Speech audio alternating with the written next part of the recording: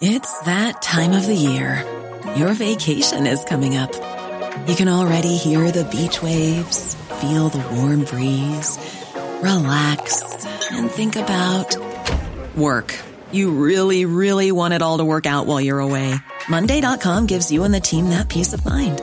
When all work is on one platform and everyone's in sync, things just flow. Wherever you are, tap the banner to go to Monday.com. Many of us have those stubborn pounds that seem impossible to lose, no matter how good we eat or how hard we work out. My solution is PlushCare. PlushCare is a leading telehealth provider with doctors who are there for you day and night to partner with you in your weight loss journey. They can prescribe FDA-approved weight loss medications like Wegovy and Zepbound for those who qualify. Plus, they accept most insurance plans. To get started, visit plushcare.com/weightloss. That's plushcare.com/weightloss. Hey, it's Ryan Reynolds, and I'm here with Keith, co-star of my upcoming film, If, only in theaters May 17th. Do you want to tell people the big news? All right, I'll do it. Sign up now and you'll get unlimited for $15 a month and 6 months of Paramount Plus Essential Plan on us. MintMobile.com/switch. Upfront payment of $45 equivalent to $15 per month. Unlimited over 40 gigabytes per month. Face lower speeds. Videos at 480p. Active Mint customers by 531.24 get 6 months of Paramount Plus Essential Plan. Auto renews after 6 months. Offer ends May 31st, 2024. Separate Paramount Plus registration required. Terms and conditions apply if rated PG.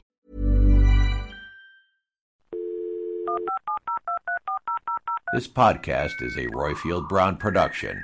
Find others on iTunes. All right. Here I know. Mr. Pop. That the only thing we have to fear is fear itself. 77 years ago. When in the course of human events. And so, my fellow Americans, ask not what your country can do for you. Ask what you can do for your country. There is not a black America and a white America and Latino America and Asian America. There's the United States of America.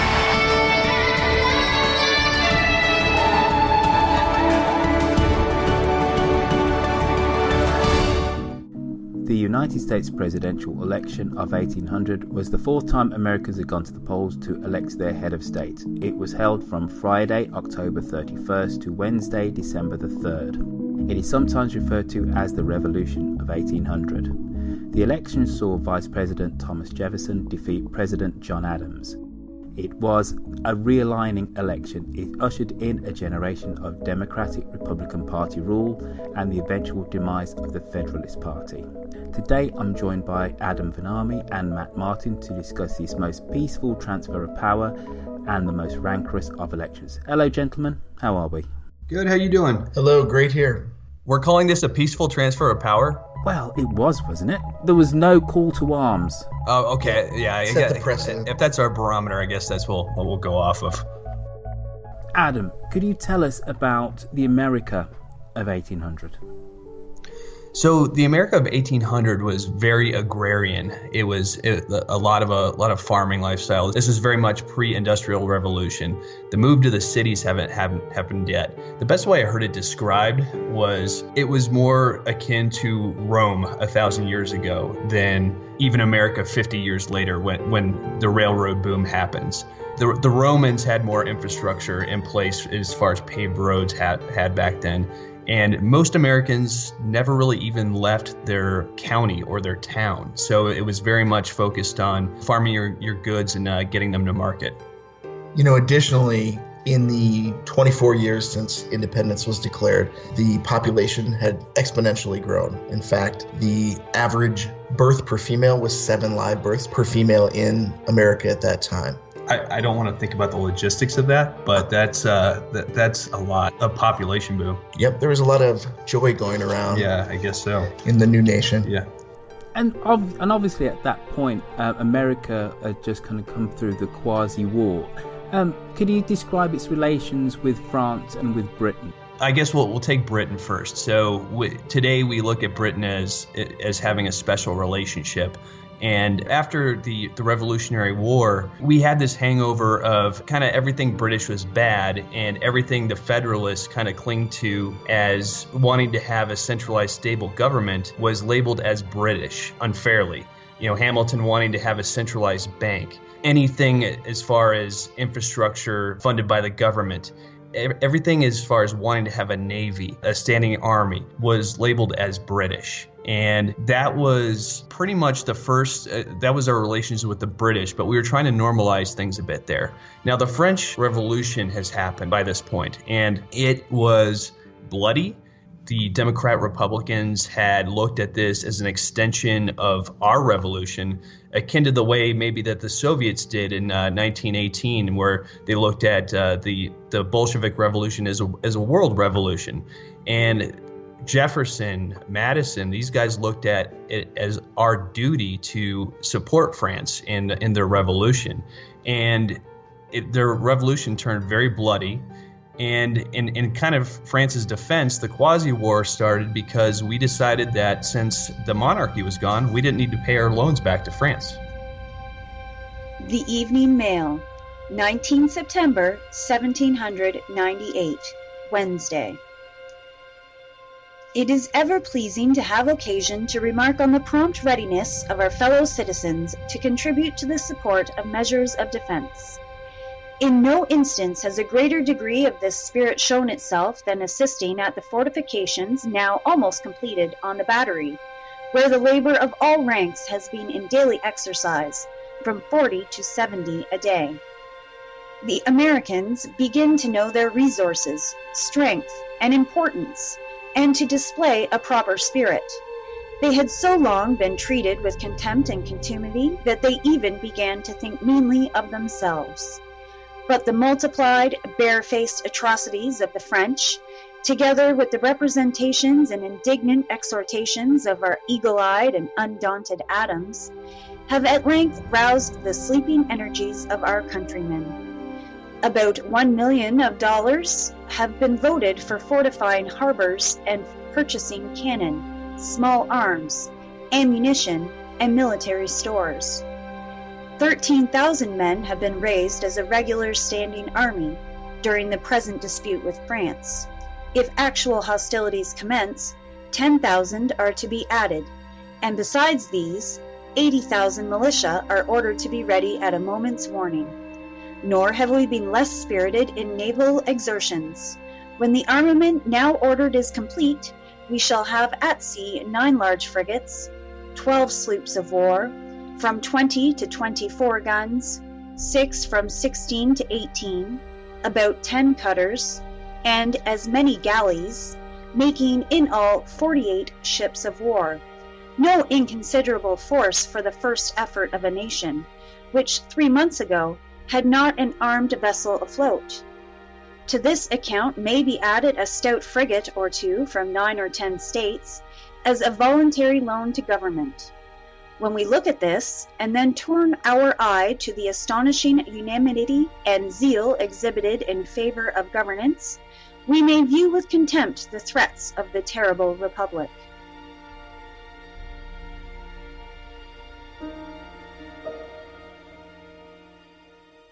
So you've introduced Jefferson and Hamilton.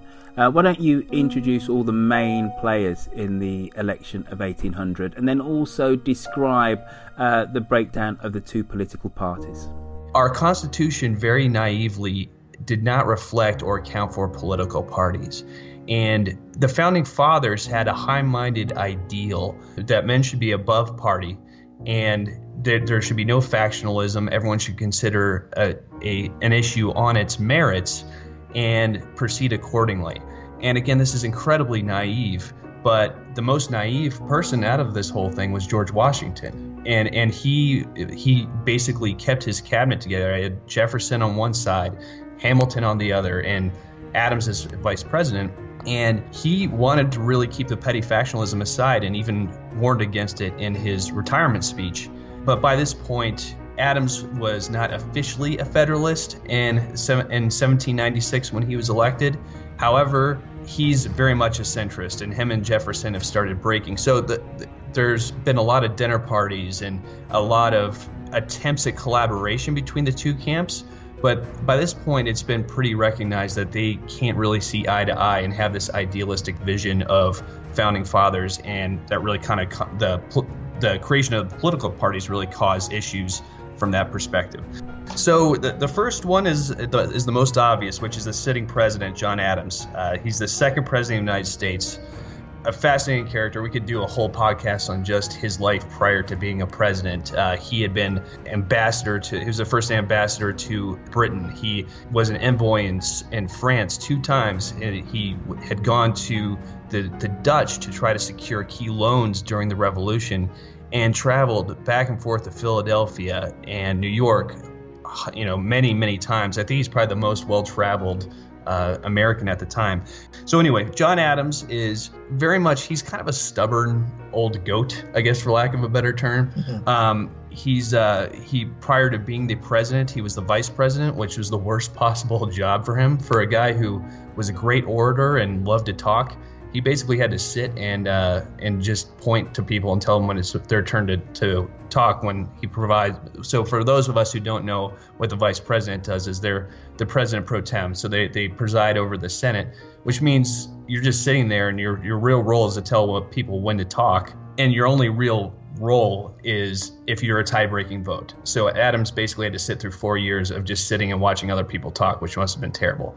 So he's had some issues. So he made a blunder of keeping Washington's cabinet, which he thought was a unifying thing, but he had some real people who did not see eye to eye with him. You mentioned the Quasi-War. There was a lot of pressure from Hamilton to have a standing army. And that, again, you have to put yourself back in the time, was looked at as tyranny. You're dealing with an America that has had to quarter troops against their will. And this is looked at as tyranny of the masses. And there's very much this idealistic, egalitarian, romanticism, farmer lifestyle America that the Democrat Republicans want. And then you have Hamilton on the other side, who, although he's kind of a jerk, he understands the realities of needing to be able to fight a war against France if need be. The most controversial thing that happens to Adams is the Aliens and Sedition Acts. The President is hereby empowered to designate as alien enemies any citizens or subjects of hostile nations residing in the United States whose presence he regards as dangerous, and make regulations for their apprehension, restraint, or removal. It shall be a crime to utter or publish writings against the government of the United States with intent to defame or bring it into contempt or disrepute.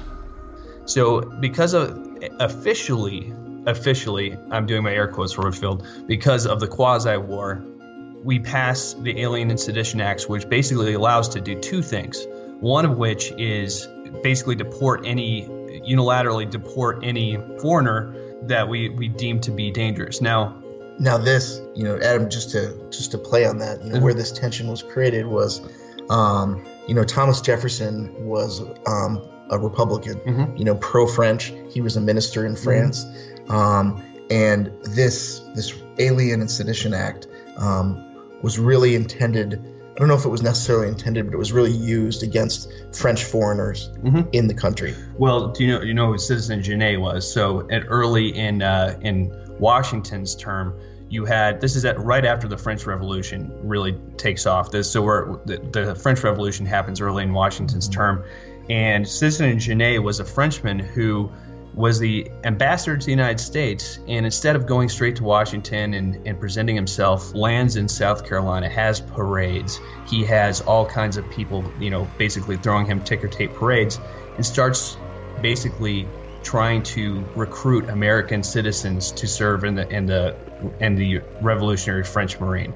So France is looked at as kind of a rabble rouser. This guy was just very blatantly disrespectful. So there's that kind of pressure as far as that, but that's bad enough. But one of our First Amendment rights, freedom of speech. Basically, we can decide that if President Adams doesn't like what someone's saying, he can jail them.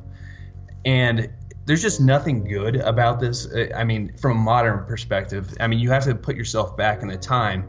And looking back on it, we know it as a blunder now.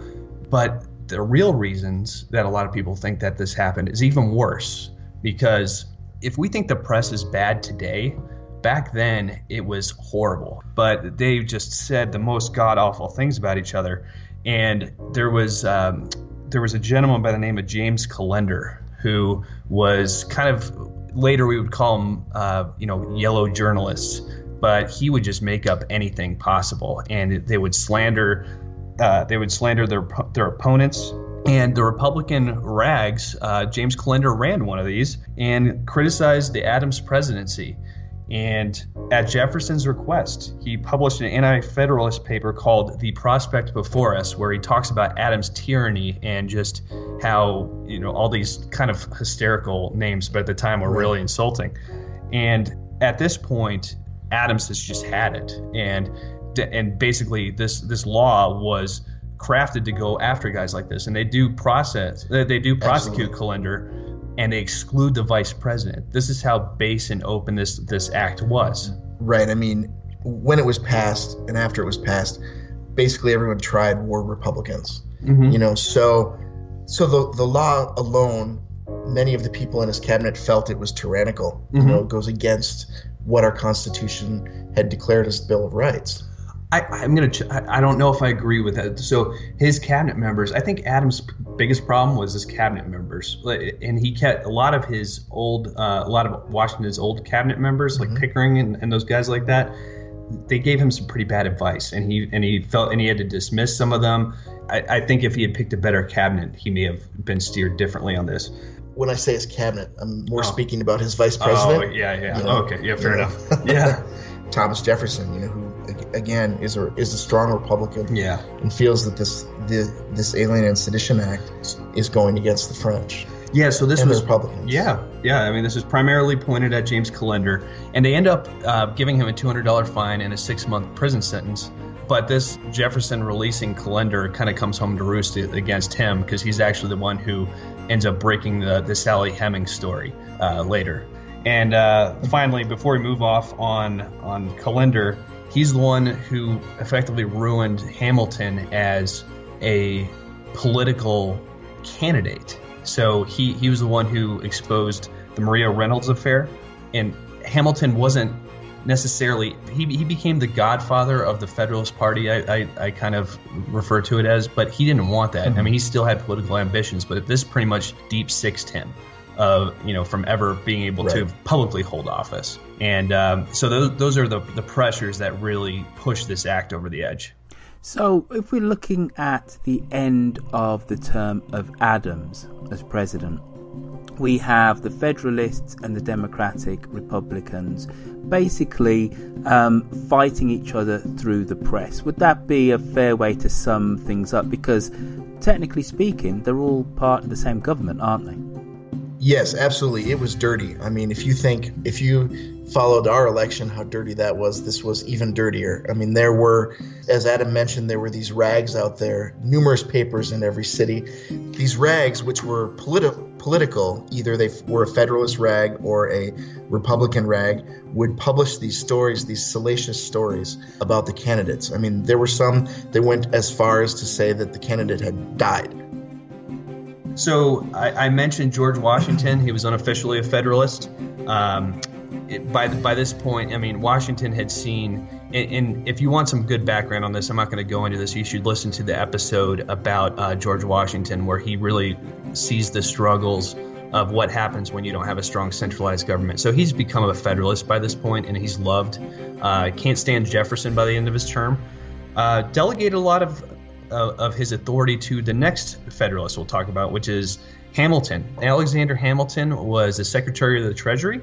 He gets close to Washington during the Revolutionary War. He was his aide-de-camp, and he, towards the end of his Washington's presidency, starts getting more and more authority handed to him, and to the point where during Adams' presidency, he basically gets made the commander of the army.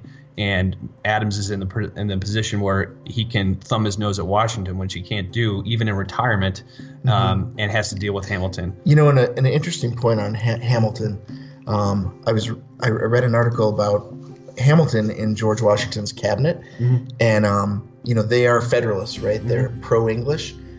Really, the way it was set up was George Washington was the figurehead. you know, the monarchy, you know, and Alexander Hamilton really took on the role as the PM, the William Pitt and King George type of dynamic. He chose which office he had. Yeah, you know, he helped decide what those offices were going to be that were going to create the government. Yeah. So I mean, he really was the father of. Yeah, I mean, it's the Federalist approach. I mean, if he wasn't so cantankerous, he might have gotten somewhere. But he does have a musical named after him. It's a great musical. One of the best insults I've ever heard was Adams called him the bastard son of a Scotch peddler. Mm-hmm. And I'm going to try to figure out a way to throw that into my vernacular sometime soon. But so the last one, we'll get to this briefly, and we'll get into that, and this will play into the dynamics of the election as it plays out. Charles Cotesworth Pinckney. And he's a favorite son of Southern politicians. Hartford Courant, Hartford, Connecticut, Monday, December 8th, 1800. Extract of a letter from Colonel Wade Hampton of South Carolina to Colonel Holmfin, Virginia, dated Columbia, November 11th, 1800. The Federalists in Charleston have made extraordinary exertions lately in favor of General Pinckney and have turned their views to every part of the state. Major Butler and his colleagues, because they are Republicans, have by a maneuver been shut out. The change is not so alarming as to numbers, but I think there will be a want of nerve to resist the pretensions of General Pinckney. Mr. Jefferson will have every vote here, but there is great danger that General Pinckney will also. We did have running mates, really, so there was. We'll get into the dynamics of the actual vote, but you had two votes for president. The Federalist plan, for lack of a better term, was Adams first, Pinckney second. Pinckney becomes he really takes the high road, but there's two forces in this election. One is party and one is region. And the Southerners start trying to use their second vote to maybe elevate Pinckney as a backstop. And Pinckney takes the high road and says, no, if you vote first, you're going to vote for Adams. And he becomes kind of a distraction. But those are our main Federalists. So we've got the Republicans, or the Democratic Republicans. Mm-hmm. At the time they were known as the Republicans, but this is not the Republican Party we see today in America. No. So it is the Democratic Party. We've got probably the leader of that, who is Thomas Jefferson, obviously one of the founding fathers. He really was the head of the revolution. He was the embodiment of enlightenment. He was from Virginia. He was heavily involved in writing the Articles of the Confederation and also the Constitution itself. So under Washington, he was the Secretary of State. So the next Democratic Republican that plays a part in this election is James Madison. I would say Alexander Hamilton is to federalism as James Madison is to republicanism. At this point, he's very Republican. Now, an interesting fact, as you mentioned about James Madison, is that 20 years earlier, he was a Federalist. And he wrote the Federalist Papers that really were the basis for the Constitution, which is, a stronger central government. Okay. But at this point, James Madison is buddy-buddy with Tom Jefferson, and really believed that government was only needed for liberty and security. So he was strongly in the Republican camp. Additionally, there is James Monroe, who is another politician, founding father from Virginia. He has a similar background to Thomas Jefferson. He was also the minister of France and the governor of Virginia.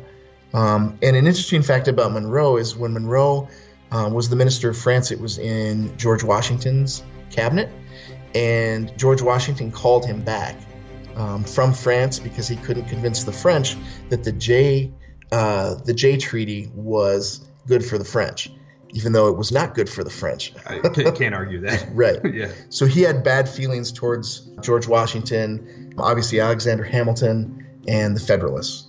So Tom Jefferson and James Madison and James Monroe really are the Republican founding fathers. And after 1800, they all become presidents of the United States, one right after the other. Then the fourth person that we need to talk about, who was a Federalist at one point and then a Democratic Republican at another point, is Aaron Burr. So Aaron Burr is a New York attorney.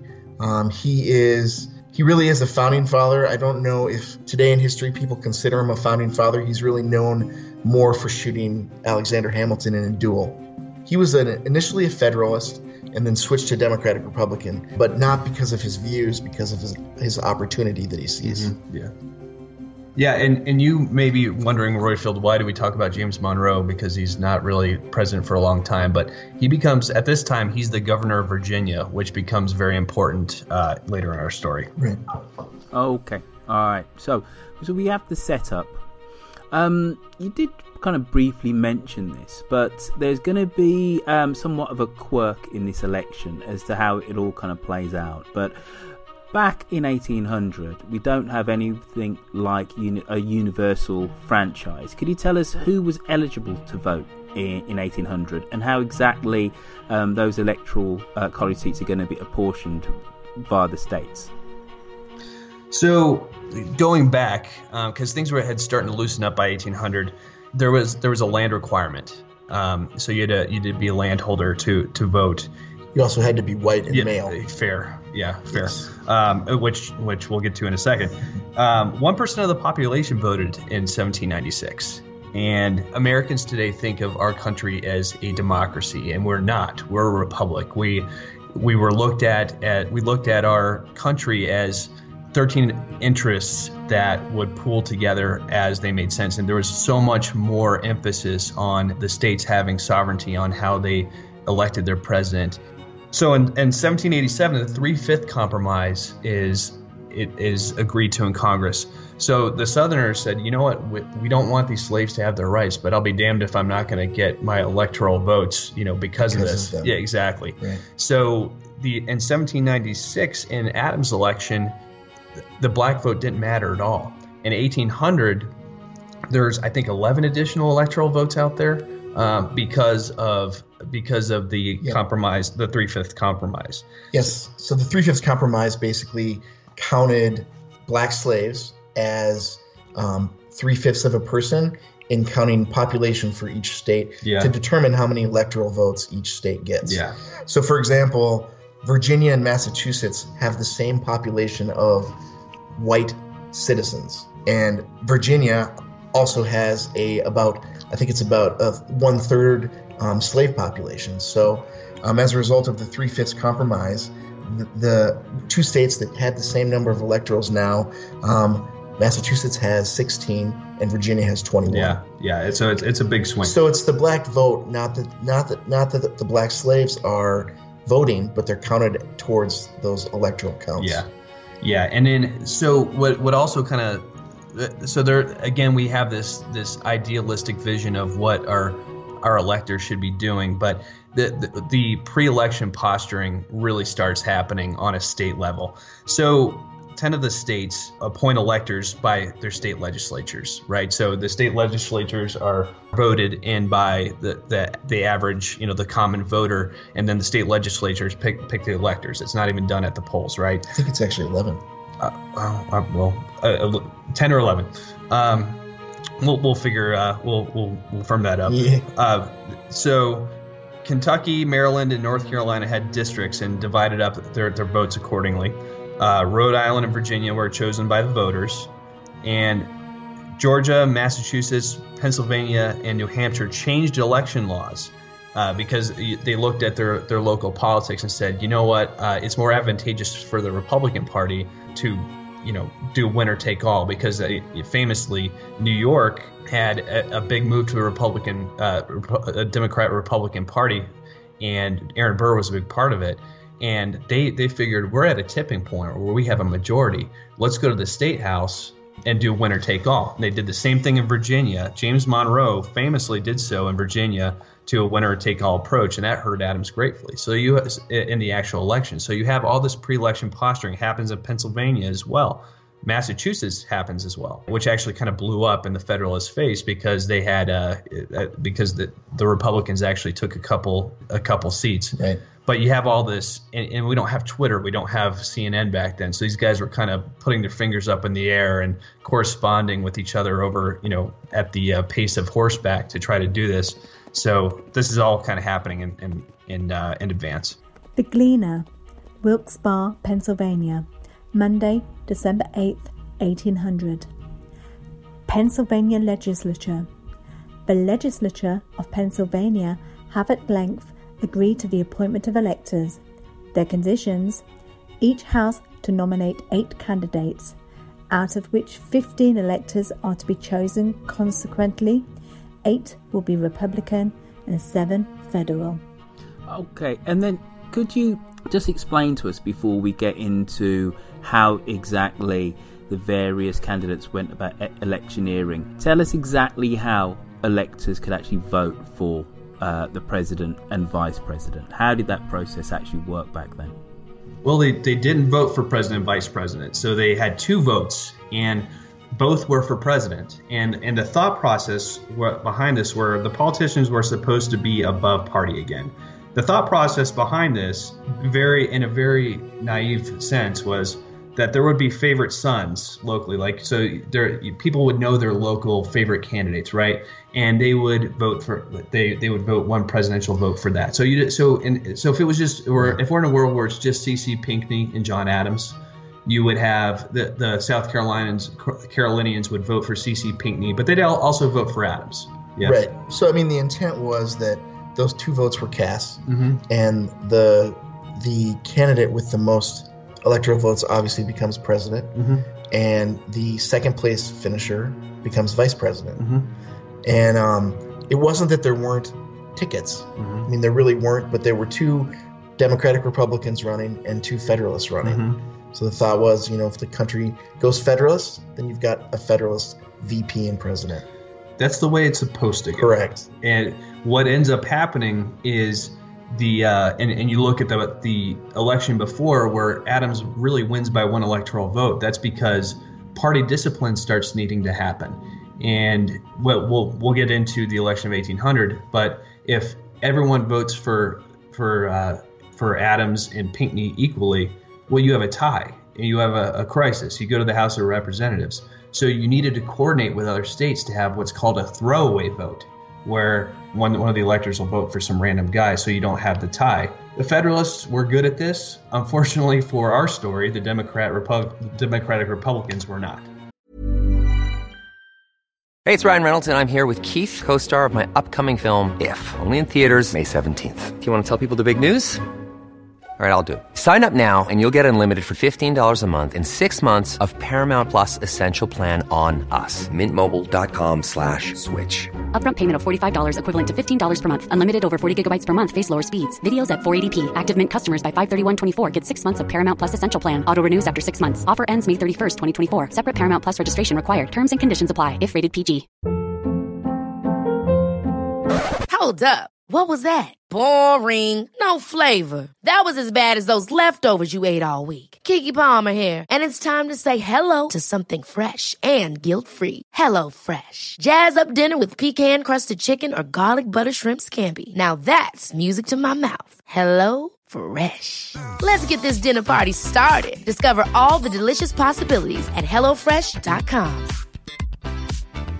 Hiring for your small business? If you're not looking for professionals on LinkedIn, you're looking in the wrong place. That's like looking for your car keys in a fish tank. LinkedIn helps you hire professionals you can't find anywhere else, even those who aren't actively searching for a new job but might be open to the perfect role. In a given month, over 70% of LinkedIn users don't even visit other leading job sites. So start looking in the right place. With LinkedIn, you can hire professionals like a professional. Post your free job on linkedin.com/achieve today. Millions of people have lost weight with personalized plans from Noom. Like Evan, who can't stand salads and still lost 50 pounds. Salads generally for most people are the easy button, right? For me, that wasn't an option. I never really was a salad guy. That's just not who I am. But Noom worked for me. Get your personalized plan today at Noom.com. Real Noom user compensated to provide their story. In 4 weeks, the typical Noom user can expect to lose 1 to 2 pounds per week. Individual results may vary. Okay, all right. So it's the election of 1800. I'm presuming that there were no battle buses, there was no jetting around the United States, and that the candidates didn't really travel outside of their own state even. How exactly did they electioneer? If Thomas Jefferson wins, murder, robbery, rape, adultery, and incest will be openly taught and practiced. The air will be rent with the cries of the distressed, the soil will be soaked with blood, and the nation black with crimes. Are you prepared to see your dwellings in flames, female chastity violated, children writhing on a pike? I'm John Adams, and I approve this message because Jefferson is the son of a half-breed Indian squaw raised on hoe cakes, and Hamilton is a Creole bastard brat of a Scotch peddler. Before the parties became very blatantly obvious, there was a lot of quote-unquote summits, where I think there was one where Jefferson went upstate New York to quote-unquote take in the trees, but it was actually a Democratic Republican meeting. A lot of correspondence by mail. Yeah, and I mean, to go back to what we were talking about earlier, that there's these political rags. That's what the public is seeing, right? Because you aren't traveling all over. You're seeing what this rags are saying about each of the other candidates. And in this election, it is dirty politicking. I mean, by the time the election occurred, I'm surprised anyone wanted to vote for either party or any of the candidates, because based on those rags, America was going to fall apart. Well, and you got to also remember, these guys didn't have to necessarily write under their own name. These guys would ghostwrite articles, and it became obvious to a lot of them who it was. But information, didn't flow fast. But in the major metropolitan areas, you'd have multiple rags, and there was just no accountability for what they had to say.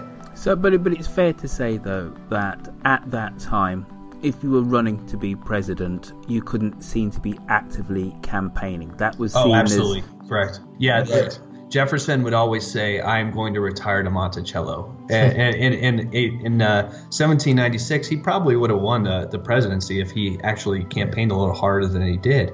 But these guys had to have.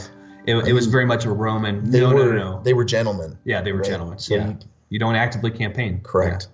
Okay, so before we actually get up to the vote in late October all the way through November, were there any key issues specifically that they were campaigning on, as opposed to just against each other, just kind of throw dirt at each other? What were those campaign issues of that election?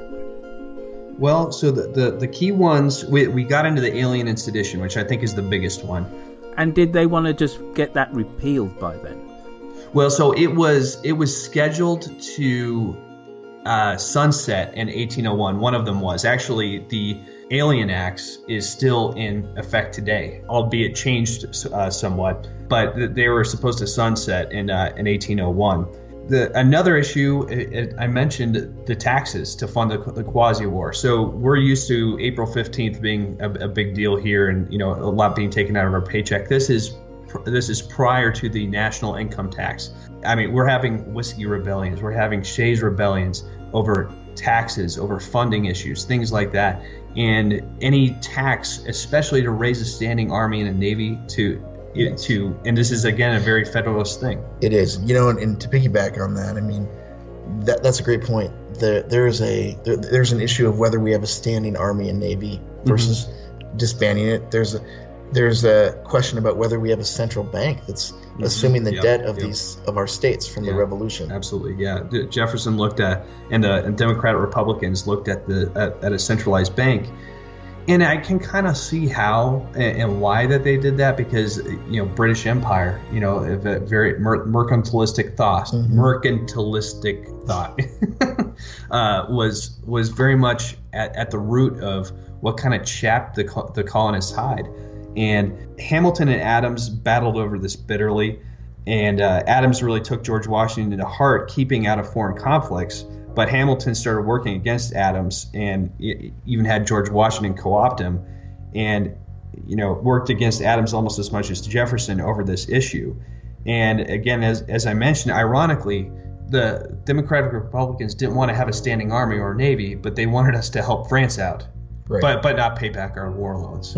I mean, it's just very contradictory. British favoritism is kind of an extension of that. We're still kind of in the hangover from the Revolution. Adams is very, very much on the Federalist train at this point. I think he was a great centrist. I think he just was very cantankerous and unlikable in a lot of ways. But I think he was really trying to toe the line well. on the Jefferson side, the big issue with him was he was kind of a deist, and that's a different podcast. But he was kind of looked at as anti-religious, and the Federalists painted him as atheist.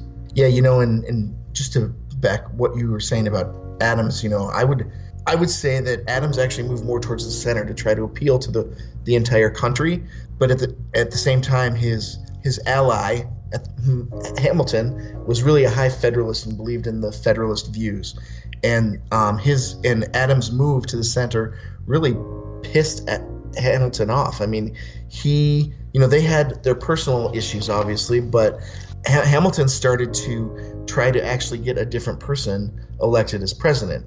C.C. Pinckney. Yep, C.C. Pinckney, exactly. And what happened was that it kind of backfired. There's actually a modernized election commercial style where they take verbatim what these guys said in these newspapers, and it's hysterical and it's terrible. John Adams is a blind, bald, crippled, toothless man who wants to start a war with France. While he's not busy importing mistresses from Europe, he's trying to marry one of his sons to a daughter of King George. Haven't we had enough monarchy in America? I'm Thomas Jefferson, and I approve this message because John Adams is a hideous, hermaphroditical character with neither the force and firmness of a man nor the gentleness and sensibility of a woman.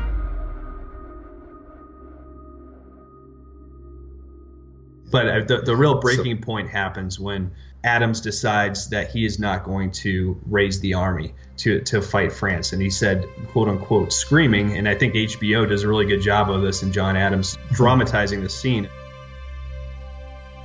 that we are as likely to find a French army on these shores as we are on the moon.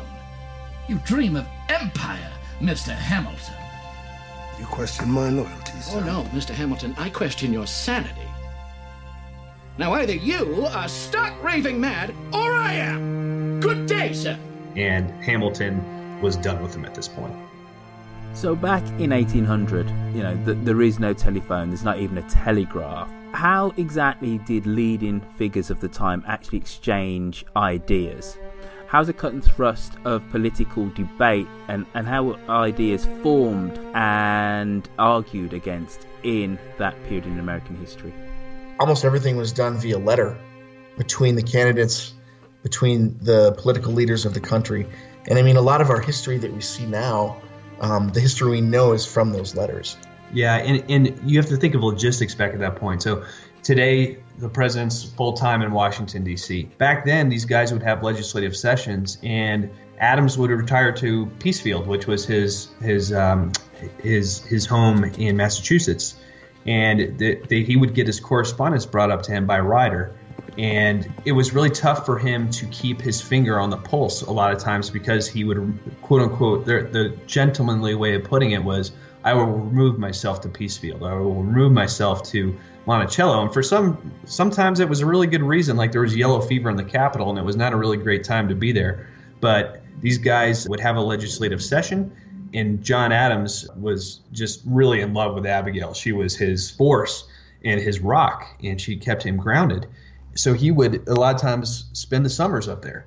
And so you cannot put a price on how much this letter writing helped, and it really does help us from a modern perspective, and especially afterwards when Adams and Jefferson start writing letters after they reconcile. I mean, it's amazing right. How the value is from a historical perspective that these things are. So it's 1800 and you've described America of the time in terms of the feel, the issues of the time. But what exactly was America in terms of its states and territories back then? And even where was the capital? Because it's not in Washington, D.C. back then. By this point, we would have added Vermont, Kentucky, and Tennessee from the original colonies. The capital is in Philadelphia, and as one of the compromises that actually got the Constitution ratified was the fact that the capital was in New York, and that made a lot of the southern states very uneasy because New York was the financial capital of the United States. and you don't want to have the political capital up there. So a deal had been struck that a new district, the District of Columbia, would actually be constructed, and it was starting to be under construction during Adams' presidency. He actually moves from Philadelphia to become the first resident of the White House. And that piece of land, it's worth noting, is really in the middle of the country. It's a piece of Maryland and a piece of Virginia. Adams, during his only term, the District of Columbia is completed, and him and Abigail become the first residents of the capital of Washington, D.C. That's interesting. Mm-hmm. So America in 1800 is the eastern seaboard with Kentucky and Tennessee. What does the rest of the future United States of America look like back then? We've thrown off the yoke of quote-unquote British tyranny, right? But there's still a lot of empire hangover. Benevolent rule, sir. Benevolent rule.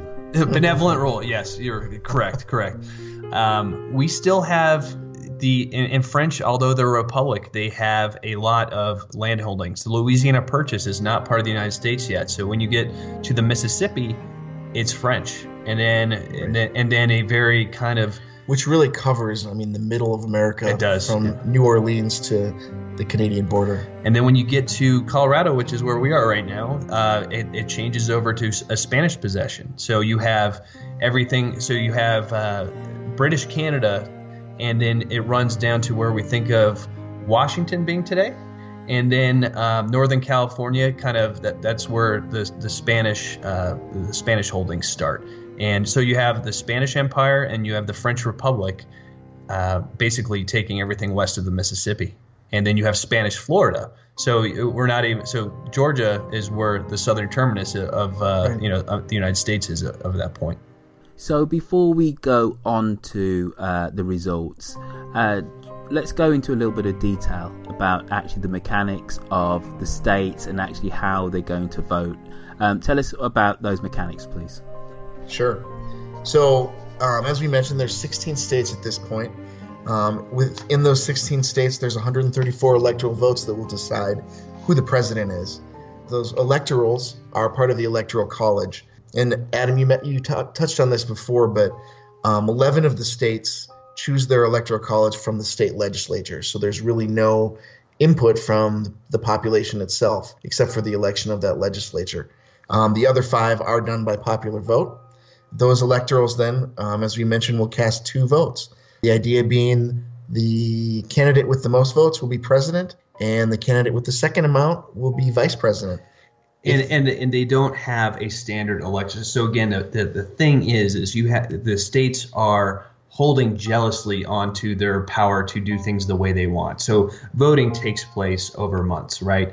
And there's rumors and of what's happening down in South Carolina and what's happening in Rhode Island and things like that. And so it's not just it's the first Tuesday in November. Let's tune into CNN. This is happening over a long period of time. So all these, you got to think of, again, back to the letter writing, all the correspondence, all the machinations locally, and you have delegations internally. So not everyone's on the same page, from that perspective, in their own state. So there's a lot of, it's a very drawn out election process. A, because of the way that of the times, B, because of the logistics of the times, and C, because the states are so jealously holding on to the way that they do it, and D, because we're a republic. Again, we got to go back to the fact that we are not a democracy. This is not a direct election. This is we looked at the French Revolution as rabble, democracy as a rabble, unorganized, ungentlemanly. We looked at ourselves as above that. So part of that is control over it not allowing the normal, average citizen to have as much say as we like to think our American dream is. Is that a good way of putting it, or is it? Yeah. Yeah. Okay, cool. Yeah. All right. I think one more thing that's important as a setup for the actual election is if no candidate has a majority selected, then the selection of the president goes to the House of Representatives. Yes. Which at this point is the midterm elections, or the elections have happened, and the House is going to change to Democrat-Republican majority. But what under the rules of the Constitution, if it goes to the House, it has to go to the House as constituted during the year of the election, which is heavily Federalist and sets up what the story we're going to get into in a minute. How exactly did those 4% of Americans actually go and vote in that election? Where did they turn up to cast their ballots? Well, some of them in the 11 states. Matt thinks it's 11. I think it's 10. But they actually didn't. So the state legislatures appointed the electors. So they were represented by virtue of the fact that they had voted for their state legislatures.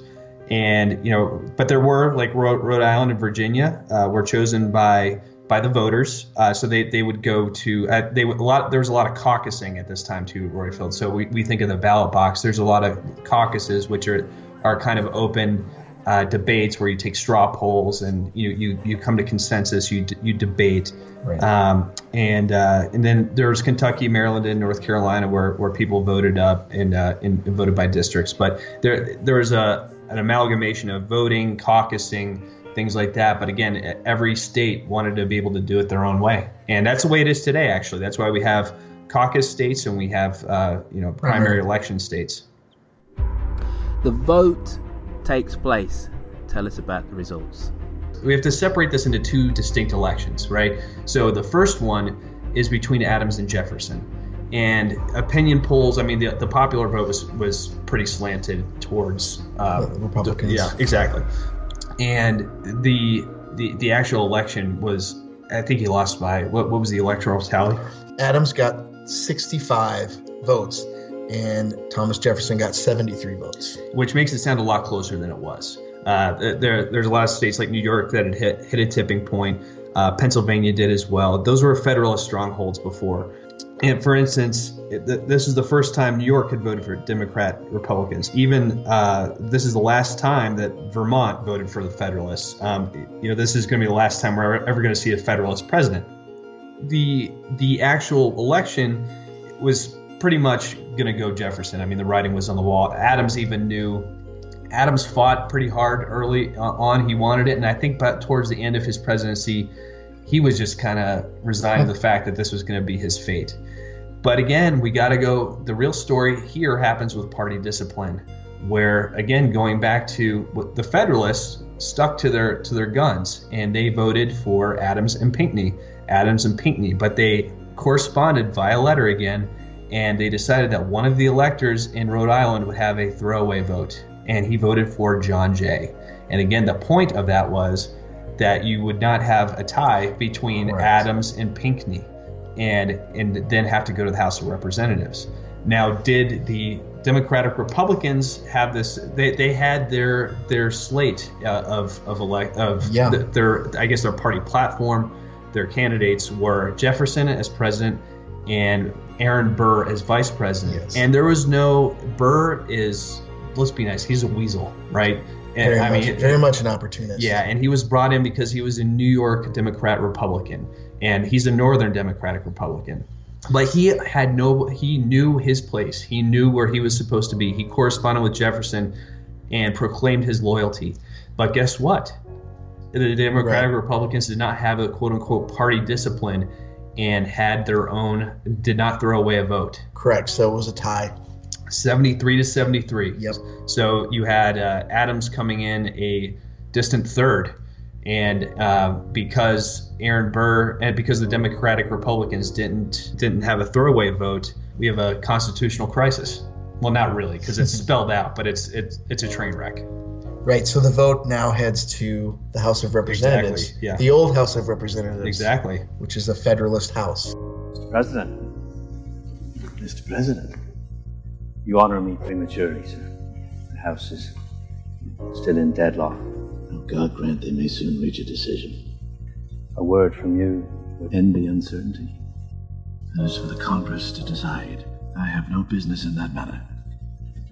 If the Federalist conspirators are allowed to defeat this election, there will be resistance by force, and the consequences could be incalculable. The outcome of this election is within your power. You have only to honor the national debt of which the Federalists hold dear, and the government will instantly be in your hands. I will not enter office but in perfect freedom to follow the dictates of my own judgment. And then in that case, events must take their own course. And if you think about it, if you're thinking of this as a Federalist congressman, you're like, okay, clearly Adams is done. He's not. We can't win this we can't win the election for Adams, because our choices are now Aaron Burr and Thomas Jefferson. And you have to go back to how fast information was traveling at this point. You have Burr sitting in one state, and you have Jefferson sitting in a different state. And Burr doesn't really know what's going on at this point, and they're corresponding. Jefferson's constantly reaching out to Burr saying, "We're good, right? We're good, right?" And to that point, I mean, the election's in November of 1800. The House of Representatives doesn't get together and choose a president until February of 1801. Yeah. So that's 5 months. Yeah. You know? Yeah. So Burr is, he's kind of just sitting, corresponding with Jefferson, saying, yes, I'm great with you, blah, blah, blah. And then the Weasley part of him kicks in. And he decides that, hey, I may be able to, I may be able to take this thing. And the reason he does this really is because the Federalists look at this as, we're not going to get Adams in there, but we can get a deal. There were things on the table that they stood to lose. They stood to lose the central bank, the standing army. They had federal appointees that they wanted to keep in place. And so the Federalists start corresponding with both of them. With Jefferson, with Burr, and Burr and Jefferson start corresponding with each other, and Burr starts getting more brazen and saying things. Well, I might be vice president if you give me, the initiative in foreign policy, or the authority. Basically, he wants to really expand the power of the vice presidency. And Jefferson is just kind of like, dude, come on, man, you were cool with your role a while ago. And the Federalists are fully on board with initially with trying to muck things up, because Thomas Jefferson was the enemy of the Federalist cause. Right. And I mean, Alexander Hamilton, even though he is not on the ticket and his political career is pretty much dead, he's still respected as the leader of the Federalist Party, the Federalists at this point. And a lot of that activity happening in the background is from Hamilton. Yeah, and it's funny because out of all everyone in the story pretty much hates Alexander Hamilton except for Burr. Him and even 5 days before he shoots him, they're at a dinner party together, and Burr gives him a toast. Absolutely, and it's hysterical. But Hamilton realizes the gig is up, and once he realizes the gig is up, he looks at Burr, who he knows well. So Hamilton starts writing to the electors in favor of Jefferson versus Burr, saying he'd rather support a man who has the wrong convictions than none at all. Yeah. So Hamilton decides that he's going to swing his support to Thomas Jefferson. Yeah. But he wants to make sure he gets something out of it. Yeah. Their first vote goes 8 for Jefferson, 6 for Burr, and 2 no result. And that vote is the state. Yeah. The state represents. Yeah, exactly. So each state gets 1 vote. So and that vote is concocted out of the delegation's vote. So, for instance, in Maryland, you have a no result because you have 8 total delegates, and which are members of the House of Representatives. So, Maryland had 8 representatives. They tied 4-4. So there's no result there, and so they needed 9 to elect. They were deadlocked for the first 35 votes. And again, this is happening over 5 months. Votes. Over 5 months. Right. Well, no, the voting didn't happen over 5 months. No, the voting happened over 3 days. Yeah. Well, I think. But 35 votes, and it's tied 35 times. Yeah, but even before the votes are happening, all the politicking got us to this point where we're deadlocked out of the gate. And Jefferson and Burr are going back and forth. They try to get John Adams involved. Jefferson famously makes a visit to John Adams and says, just a word from you would really help me out here. And Adams says, look, I'm not going to endorse you, but if you are willing to make a deal on keeping the Navy and, keeping the bank, I think you'd be in good shape. And not firing Federalists who are working for the government. Exactly. I've seen multiple reports on this, and in my personal opinion, there's a lot of initial reports that said Burr wasn't going to make a deal. And my personal opinion is that Burr was trying to make a deal as well. it was a situation where people respected Thomas Jefferson more, but the Federalist House was corresponding with both, but they really wanted Jefferson to end up with the presidency and use Burr as a way to whip Jefferson into a better posture. So, I mean, as a result, Hamilton tells his Federalist friends to vote for Thomas Jefferson. Yeah. Because of those promises. Now, they don't necessarily vote for Thomas Jefferson. They just don't vote. Yeah, so at this point, the drama happens, and the first state is Maryland, which is split 4-4, which means no result. The same is for Vermont, which is 1-1. Delaware's for Burr, but only has one representative. South Carolina has selected 3-1 in favor of Burr. And with the goings back and forth, and Thomas Jefferson, Hamilton has done some correspondence, but Jefferson really seals the deal when he agrees that he's not going to change those things.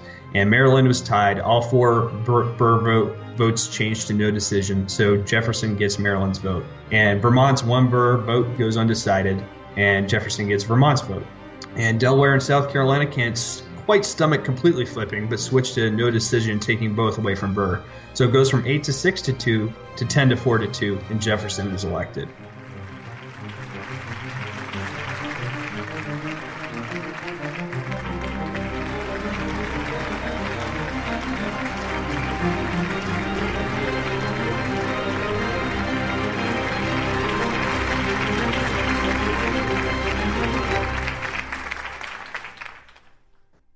Right, so we now have our new president. What are the immediate repercussions of Thomas Jefferson donning high office? So one thing, I guess a consequence, not necessarily a consequence, but a precedence, is when Thomas Jefferson takes over, there is a peaceful transfer of power. Now, this was the revolution of 1800. I mean, this was a dirty election. There were a lot of things said and very polarizing. It had very polarizing effects on the country and these parties.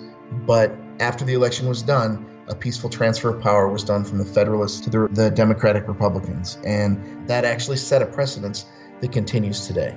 And I think you have to give them all pats on the back, given how high the stakes were at the time. I mean, we have some issues today, but at this point, do we have a Navy? Do we have a central bank?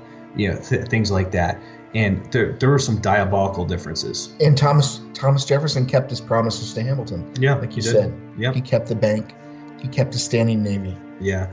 Weekly Rally Register, 3rd March, 1801, Tuesday. To which the President-elect was pleased to make the following reply. I receive, gentlemen, with profound thankfulness, this testimony of confidence from the great representative council of our nation. It fills up the measure of that grateful satisfaction which had already been derived from the suffrages of my fellow citizens themselves, designating me as one of those to whom they were willing to commit this charge, the most important of all others to them. In deciding between the candidates whom their equal vote presented to your choice, I am sensible that age has been respected rather than more active and useful qualifications. I know the difficulties of the station to which I am called, and feel and acknowledge my incompetence to them. But whatsoever of understanding, whatsoever of diligence, whatsoever of justice, or of affectionate concern for the happiness of man, it has pleased Providence to place within the compass of my faculties, shall be called forth for the discharge of the duties confided to me, and for procuring to my fellow citizens all the benefits which our Constitution has placed under the guardianship of the general government. Adams decided that he was not going to go to Thomas Jefferson's inauguration. A lot of that is a lot of people saying a lot of people make that out to him taking his ball and going home. He catches the 4 a.m. stagecoach out on inauguration day and goes back to Peacefield.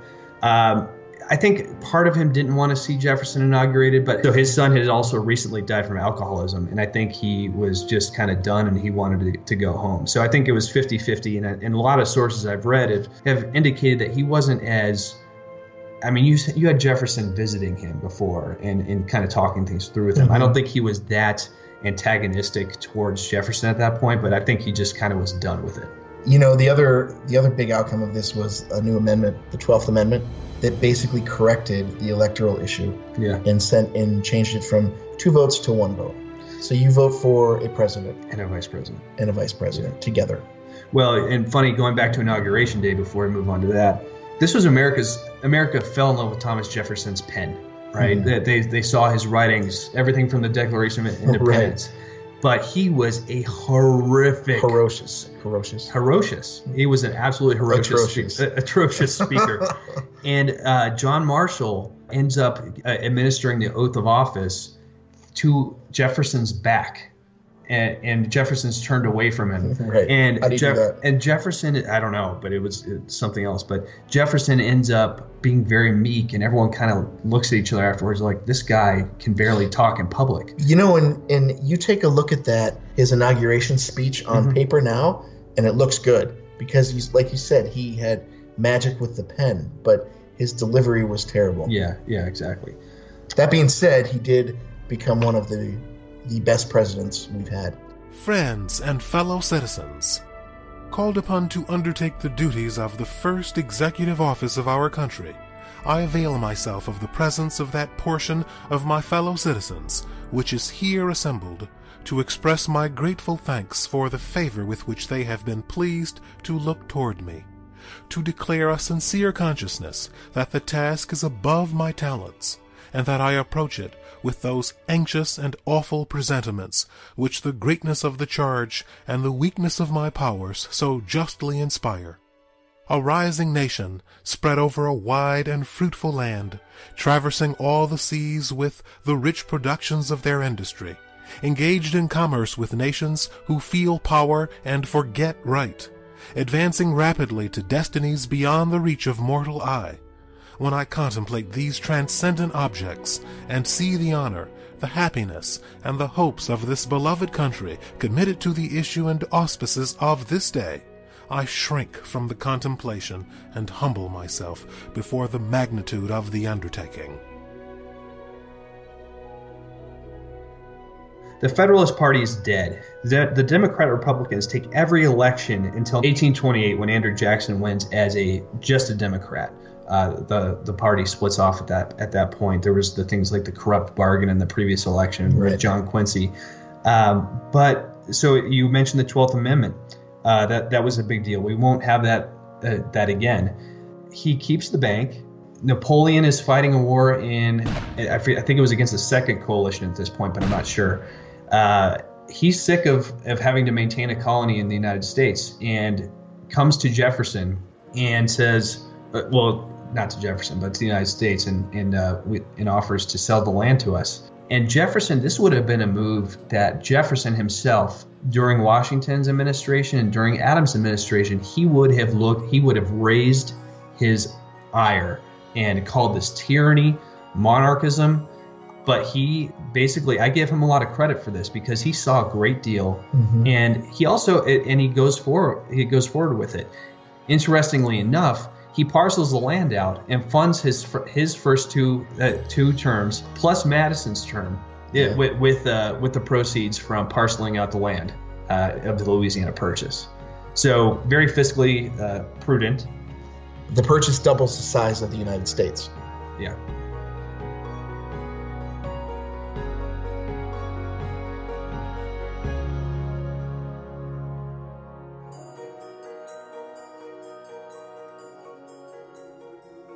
So we have Jefferson as president, and he's going to go and double the size of the United States.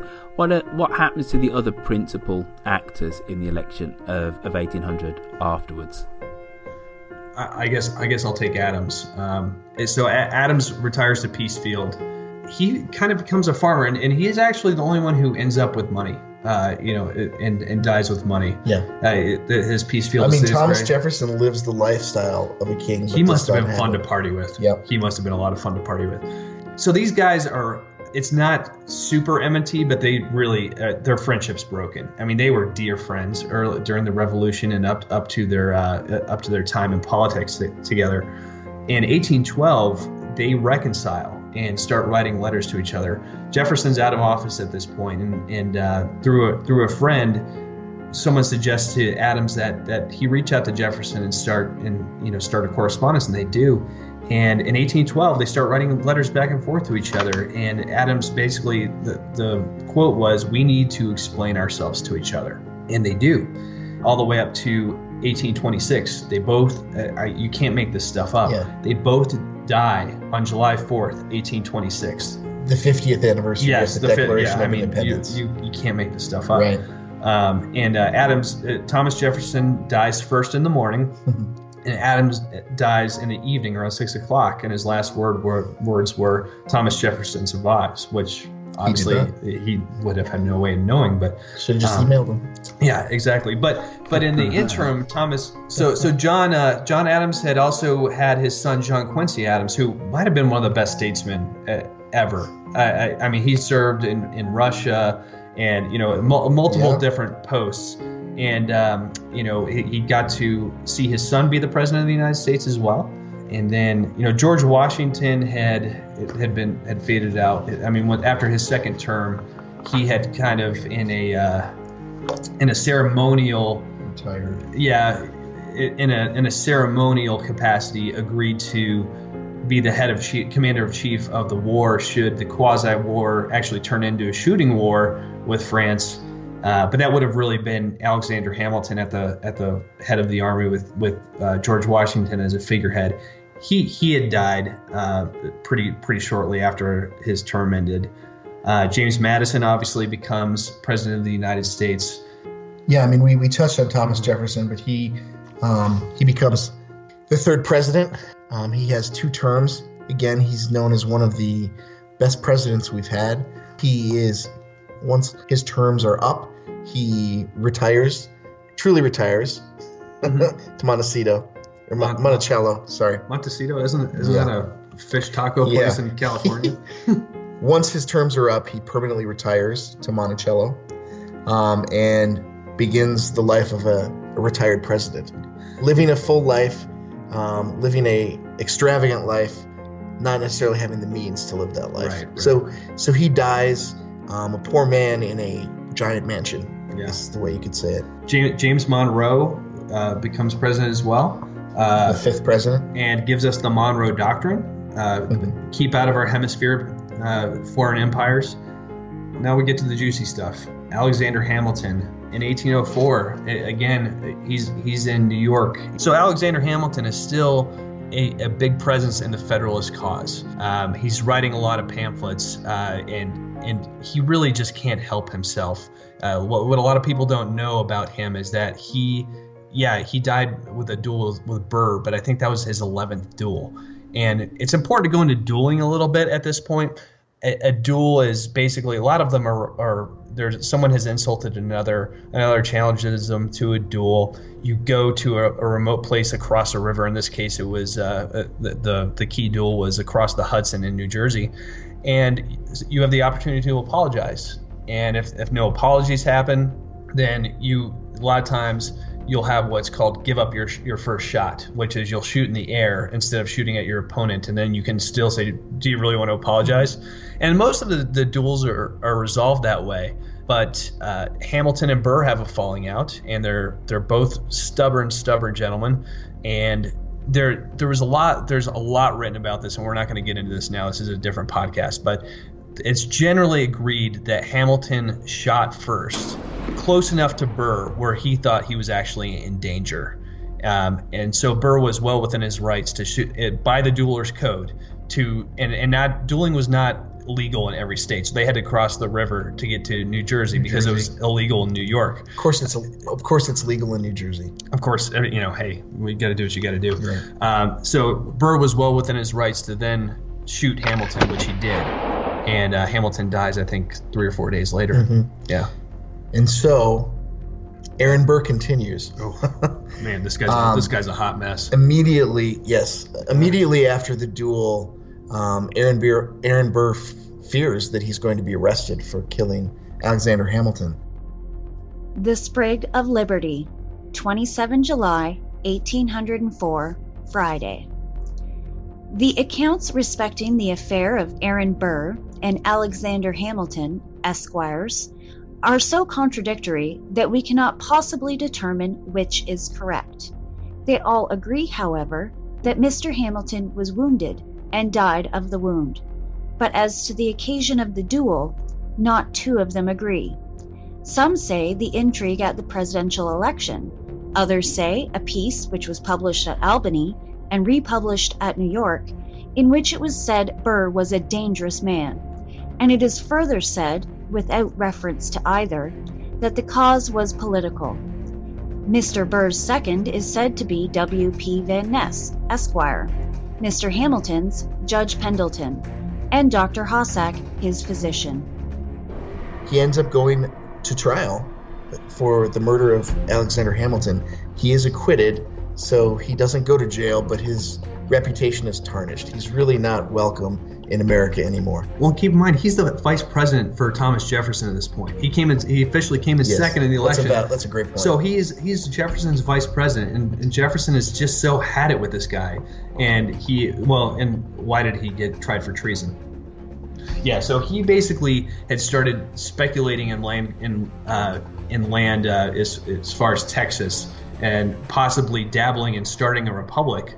And as a sitting vice president, that's not the message you want to be sending, and it's illegal. Right. So Thomas Jefferson kind of has it, and Aaron Burr gets off and is really shamed. I mean, his republic, his political life is over at this point.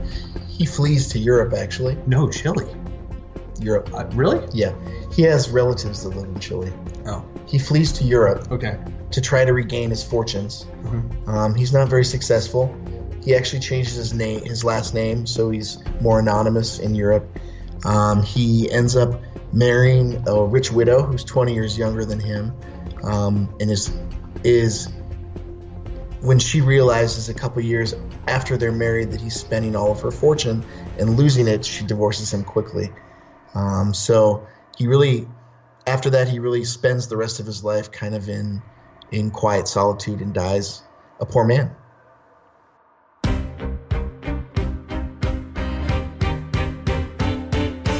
Gentlemen, thank you for taking us through the election of 1800.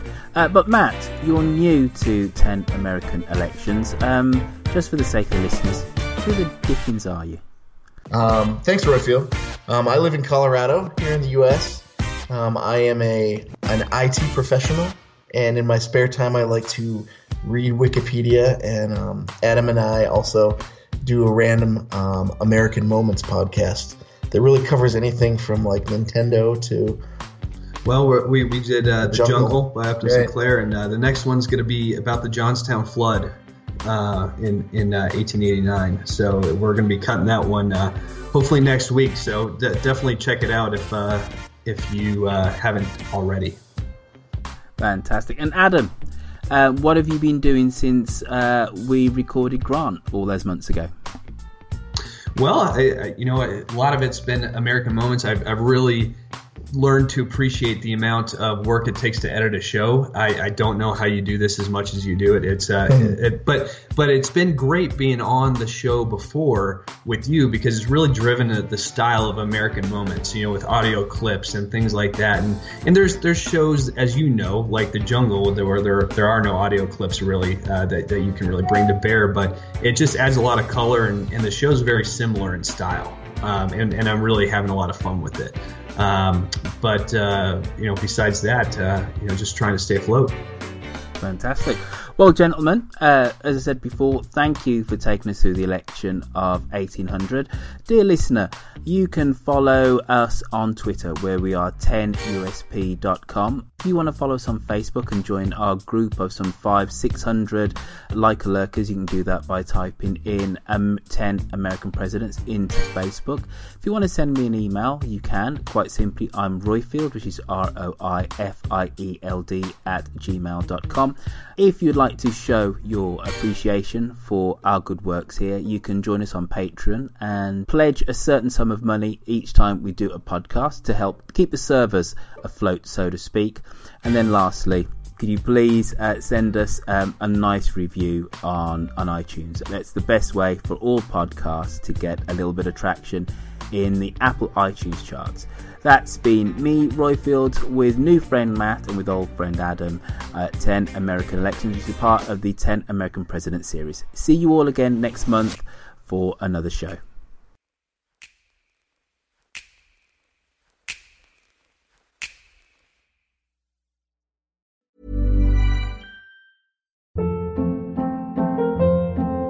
Hold up. What was that? Boring. No flavor. That was as bad as those leftovers you ate all week. Keke Palmer here, and it's time to say hello to something fresh and guilt-free. Hello Fresh. Jazz up dinner with pecan-crusted chicken or garlic butter shrimp scampi. Now that's music to my mouth. Hello Fresh. Let's get this dinner party started. Discover all the delicious possibilities at HelloFresh.com.